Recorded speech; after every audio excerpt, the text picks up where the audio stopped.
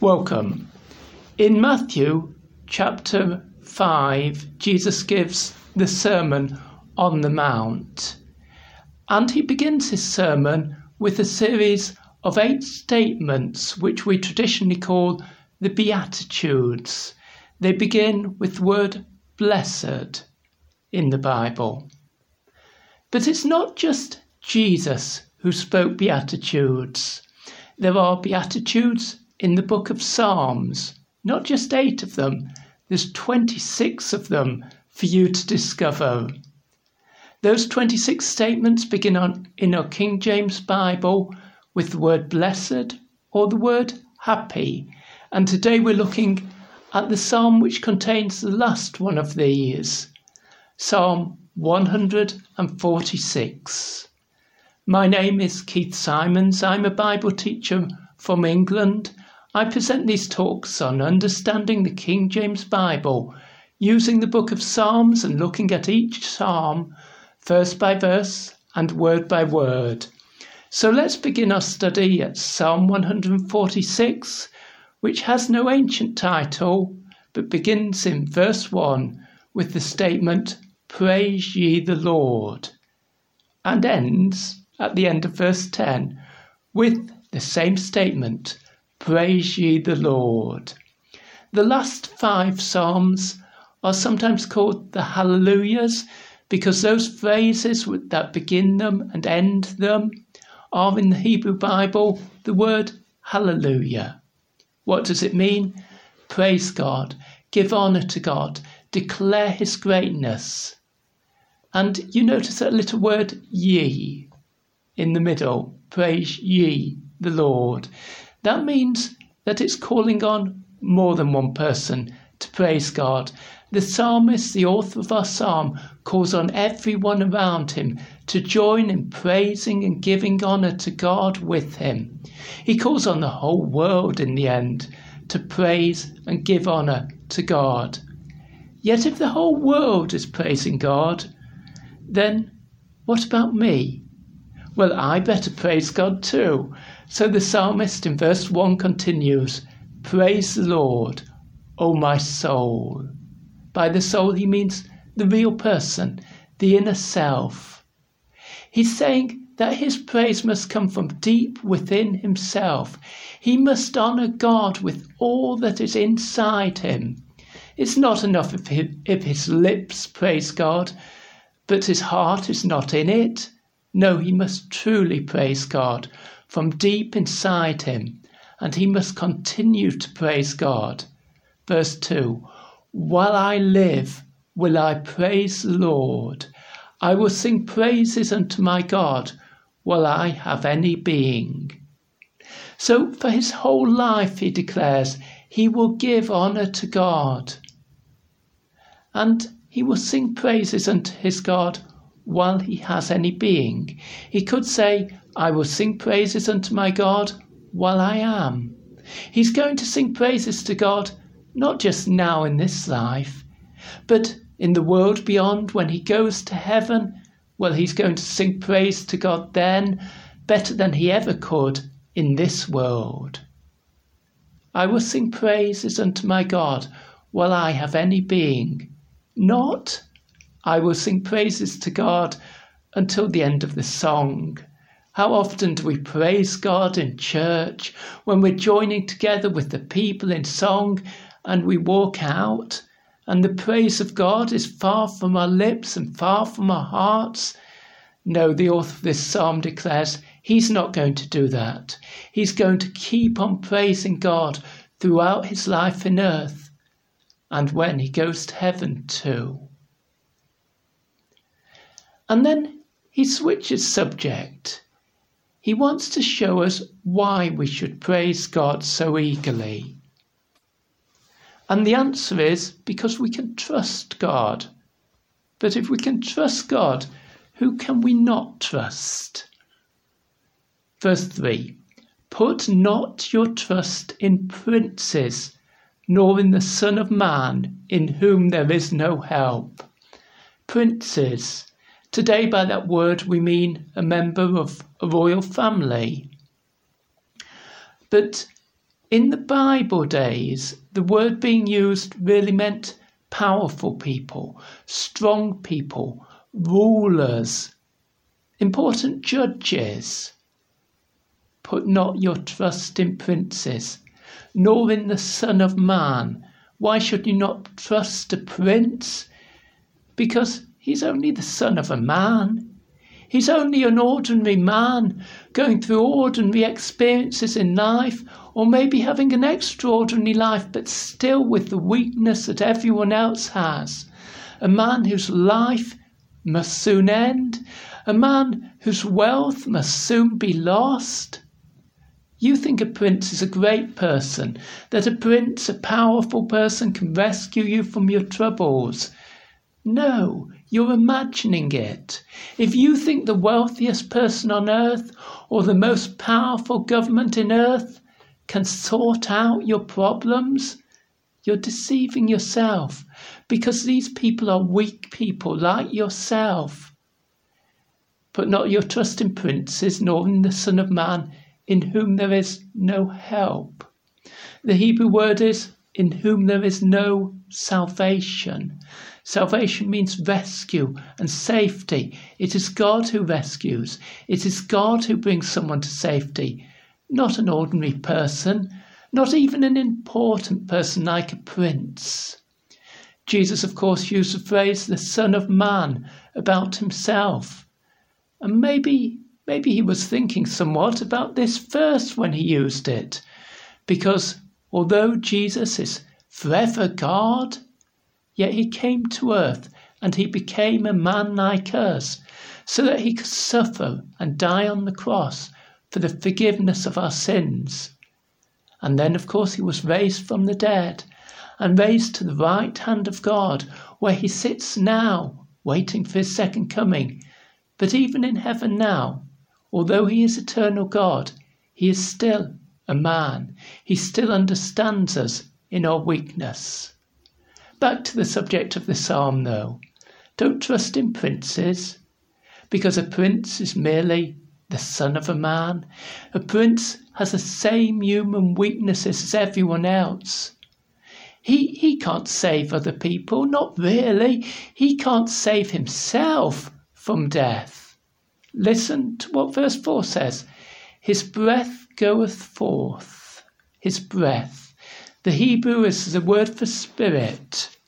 That calls to mind a verse from Ecclesiastes. This is Ecclesiastes chapter 12 and verse 7, where it describes death like this. Then shall the dust return to the earth as it was, and the spirit shall return unto God who gave it. So in other words, a person's body separates from their spirit at death. Yes, the body returns to the ground, dust to dust and ashes to ashes, we say in the English funeral service. But the spirit returns to God, who is the judge of that person. So when it says in Psalm 146 verse 4, it's describing death. His breath goeth forth, or his spirit goeth forth. In other words, his spirit leaves his body.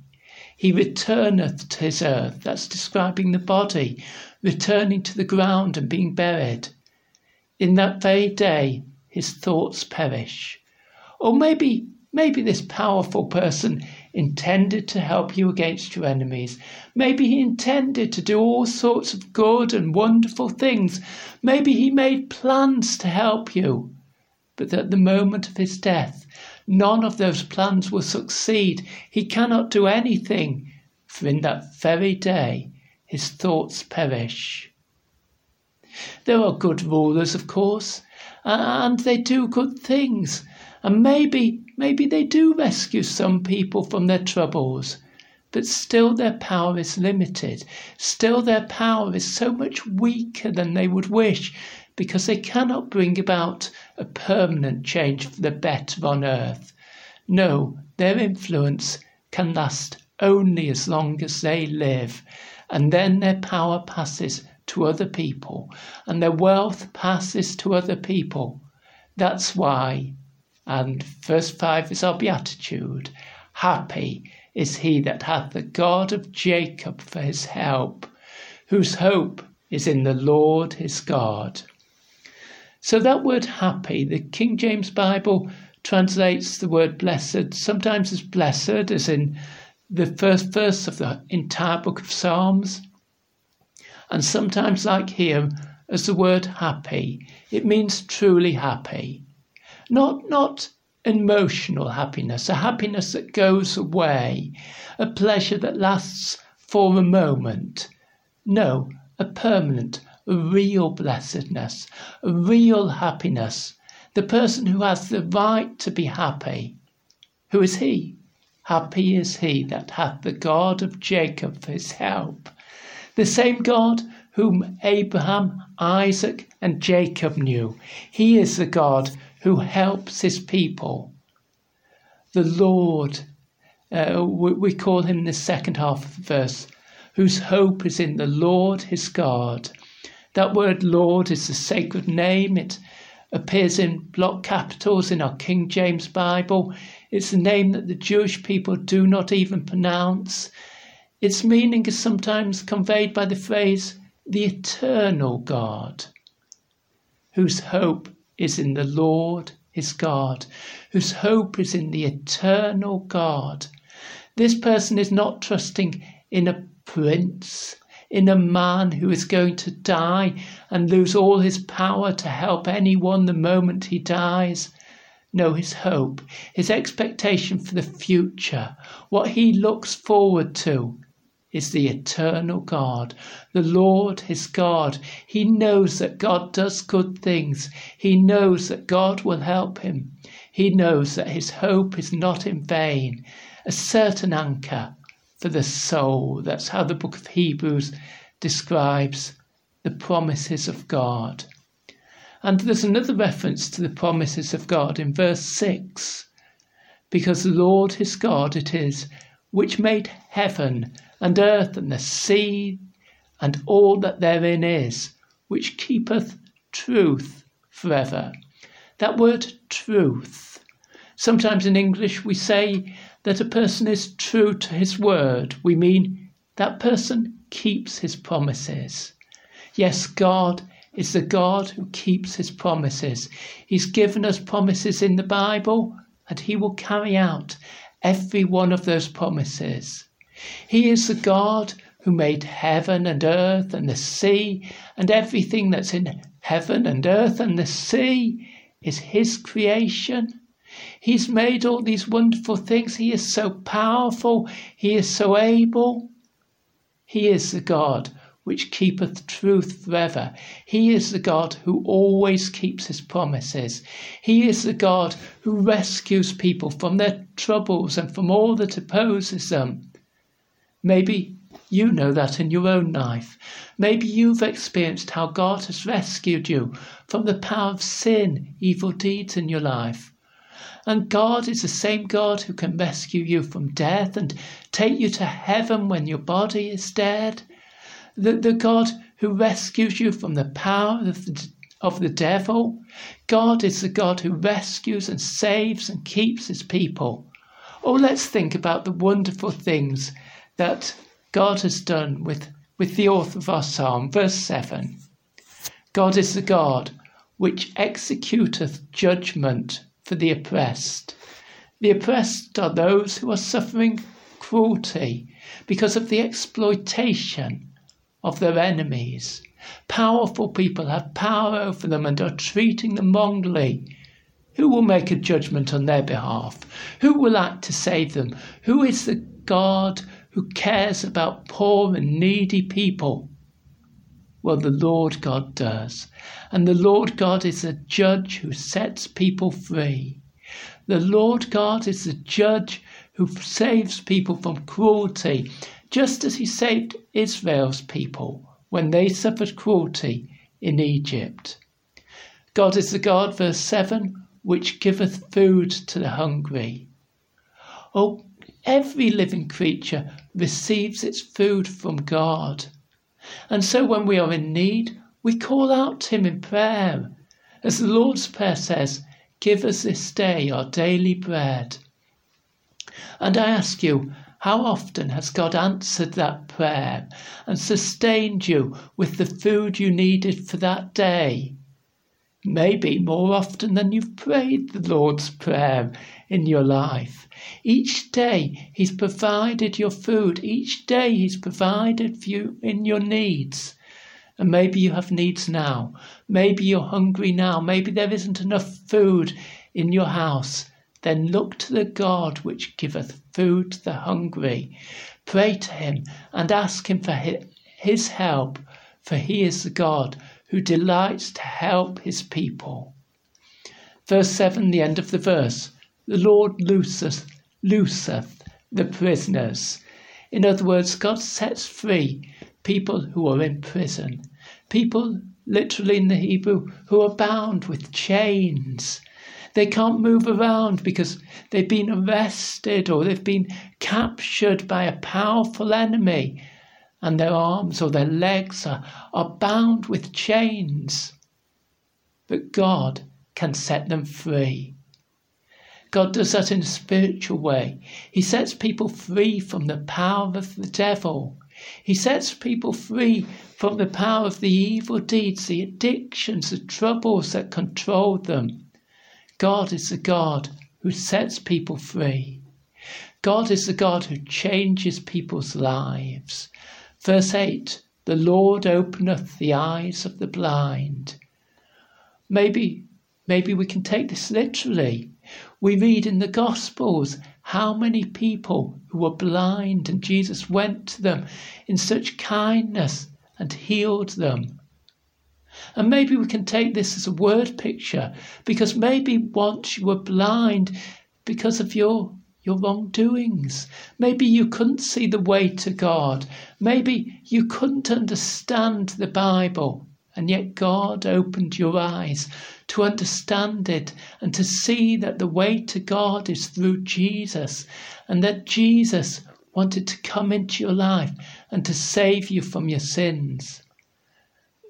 Verse 8 again, the Lord raiseth them that are bowed down. Again, this could be physically. It could be people who are bent double with pain or with illness, and the Lord lifts them up. But it's more likely, perhaps, to mean those who are bowed down metaphorically. They're bowed down with trouble. They feel they've got a tremendous weight on their back. That was a story Bunyan famously told in his great English novel, The Pilgrim's Progress, of a man who was bowed down with a great burden of sins on his back until he came to the cross, and the burden of his sins rolled away, and the Lord raised him up. And whatever your problem, whatever oppression you're suffering from nowadays, whatever troubles seem to weigh you down, God can raise you up. Turn to Him, put your trust in Him, and seek His help. The Lord loveth the righteous. The end of verse 8. Yes, God cares about what people do and how they live their lives. And the Lord loves those who are righteous, those who care about what is right and good, those who seek to live their lives in the right and proper way, those who study the Bible so they can understand how to live better, those who would prefer to suffer themselves than to do any wrong thing. God loves that kind of person. God cares about them. His hand is on them. Even though they might suffer much in life, God is looking after them. Verse 9, the Lord preserveth the strangers. Who are strangers? They're foreigners. God cares about foreigners. Sometimes people read the Bible and they say, well, does God only care about the Jews? Does God only care about Israel's people?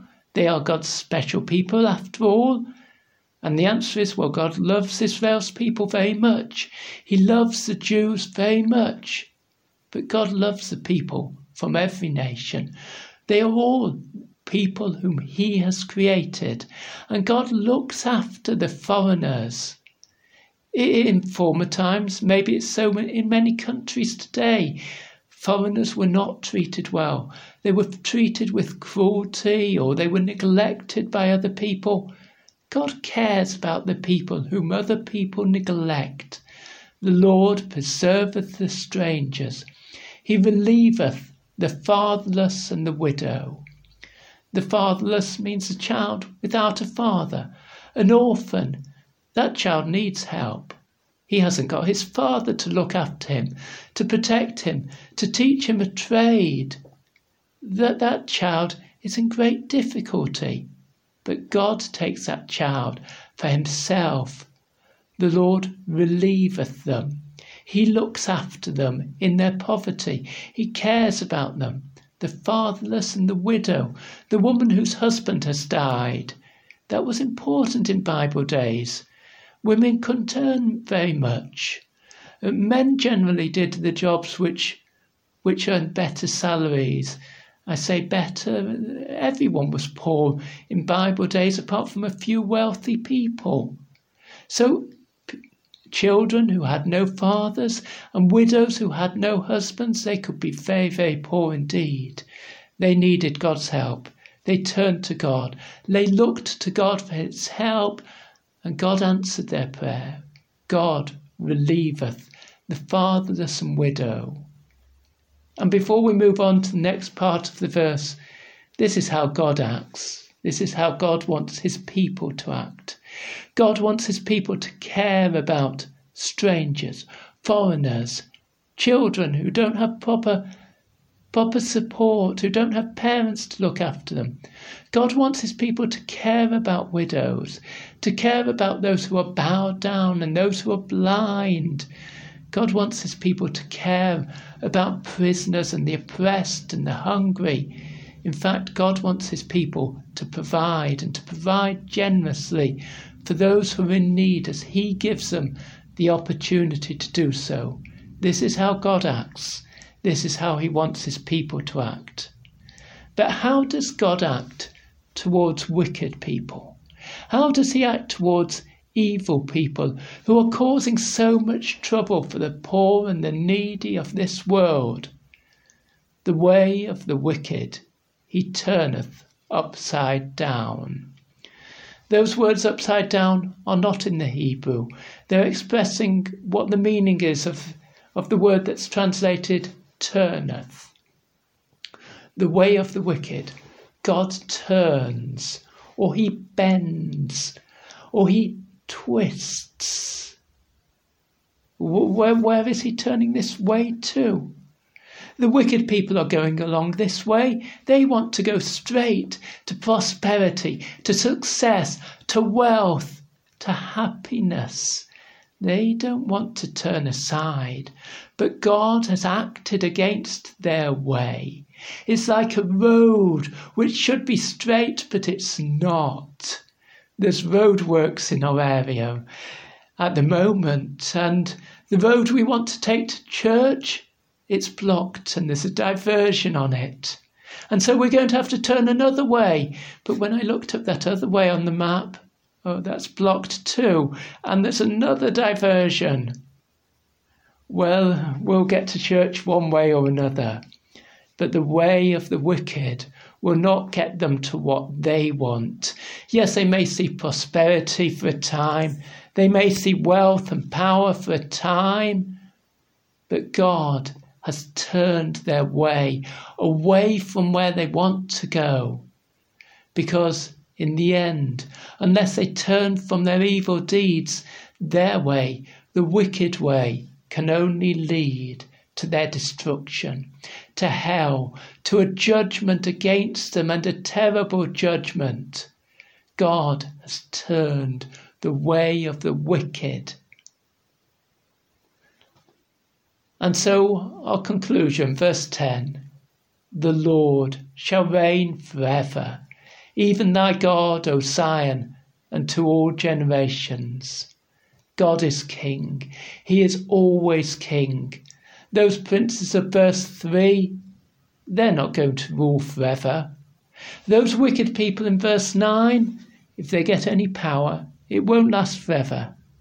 But God's power, God's authority, God's rule will be forever and forever. This is God. This is the God of Zion. Zion properly was the name of one of the hills in Jerusalem, the hill where the temple stood, the house of God. But we're speaking to Zion now. That's why it says, O Zion, thy God, O Zion, the God of Zion. The God of the temple? Yes, but also the God of the people who worship him at the temple. The faithful people of God can know that their God rules forever and ever and to all generations. The generation is the people who live at any one time. But when they're dead, what happens to the God of that generation? Well, if it were just a God of a generation, then that God would die with them, I suppose.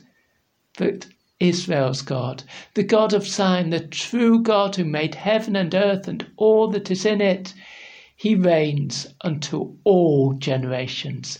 He rules forever and ever. And the people of this earth, the people who are yet to come, he is a true God as well.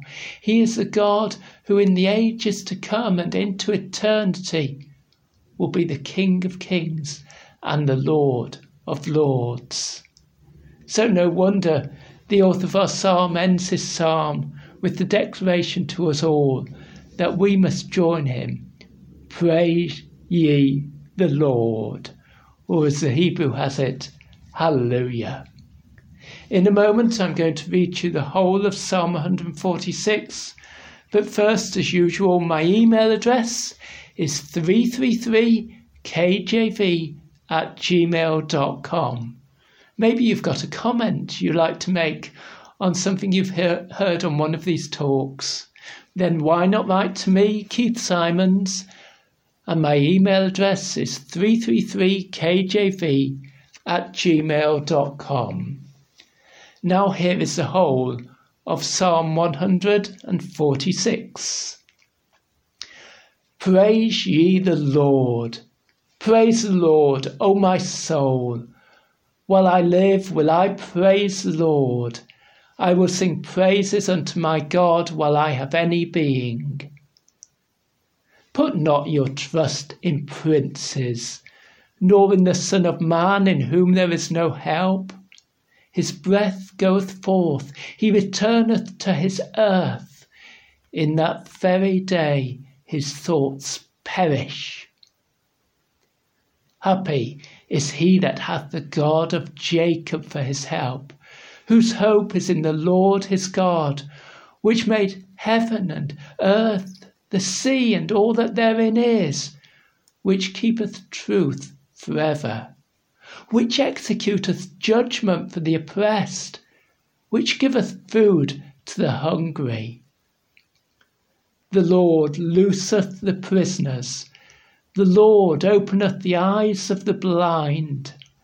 The Lord raiseth them that are bowed down. The Lord loveth the righteous. The Lord preserveth the strangers. He relieveth the fatherless and the widow, but the way of the wicked he turneth upside down. The Lord shall reign forever, even thy God, O Zion, unto all generations. Praise ye the Lord.